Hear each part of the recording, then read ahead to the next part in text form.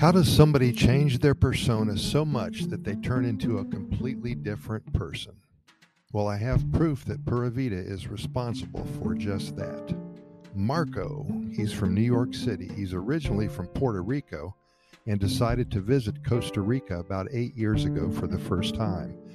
He had a chance to return to Puerto Rico or go someplace else, and he chose one of the happiest countries on the planet instead of his home country. And he is so glad he did. Last year he moved here. He lives in the Central Pacific coastal area, and he takes advantage of all Costa Rica has to offer. He has a new girlfriend. Her name is Mother Nature. She's put a spell on him that he cannot shake, nor does he want to. You see, Marco was a geek. Now, I must tell you that this is self-proclaimed, so I'm not talking bad about him. In fact, I'm very proud of his transformation, and so is he. Now he's a good friend. In high school, he was the guy that was on the chess team. He hated gym class, and he loved to spend hours after school at the library, while all the other kids his age played football and soccer. He played video games for hours every night. He slept till noon on the weekends, and the only exercise he got was mowing the grass. And he only did that because his father told him to do so. On his first visit here, he and his few friends took a hike in the jungle. They came across a waterfall, and one of his buddies climbed down the front of it very carefully. He made it down to the bottom, and Marco and his other friend had to walk about a mile or so to get to the bottom to meet him. He hated any type of activity like that. He never took chances and was very happy being a self-proclaimed geek. The next year, his friend talked him into taking surfing lessons. Well, it turned out that Marco loved it. Slowly but surely, he was becoming more active, and he told me that nature started to grow on him.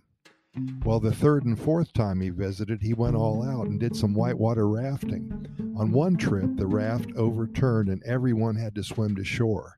Well, that was his baptism, so to speak. He finally realized that he got such a thrill in doing something a little dangerous, and from there it became an obsession. The outdoor life completely overshadowed the way he used to be.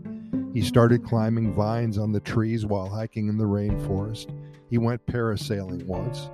He went snorkeling and actually got pretty close to a hammerhead shark in the Manuel Antonio National Park. And this past year, he actually jumped out of an airplane for the first time in his life. His love for nature and for Costa Rica made him into a man that he never knew existed. He does some serious rock climbing now once a month or so. He's going to do some caving with a new group that he just joined. And he's even going to do some overnight camping in the Corcovado National Park way down south in the Osa Peninsula.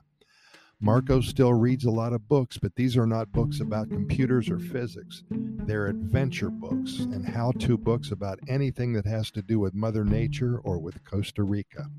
He's lost about 30 pounds, and at the age of 35, he's so excited about his life now. He owes it all to those first few trips to Costa Rica so long ago.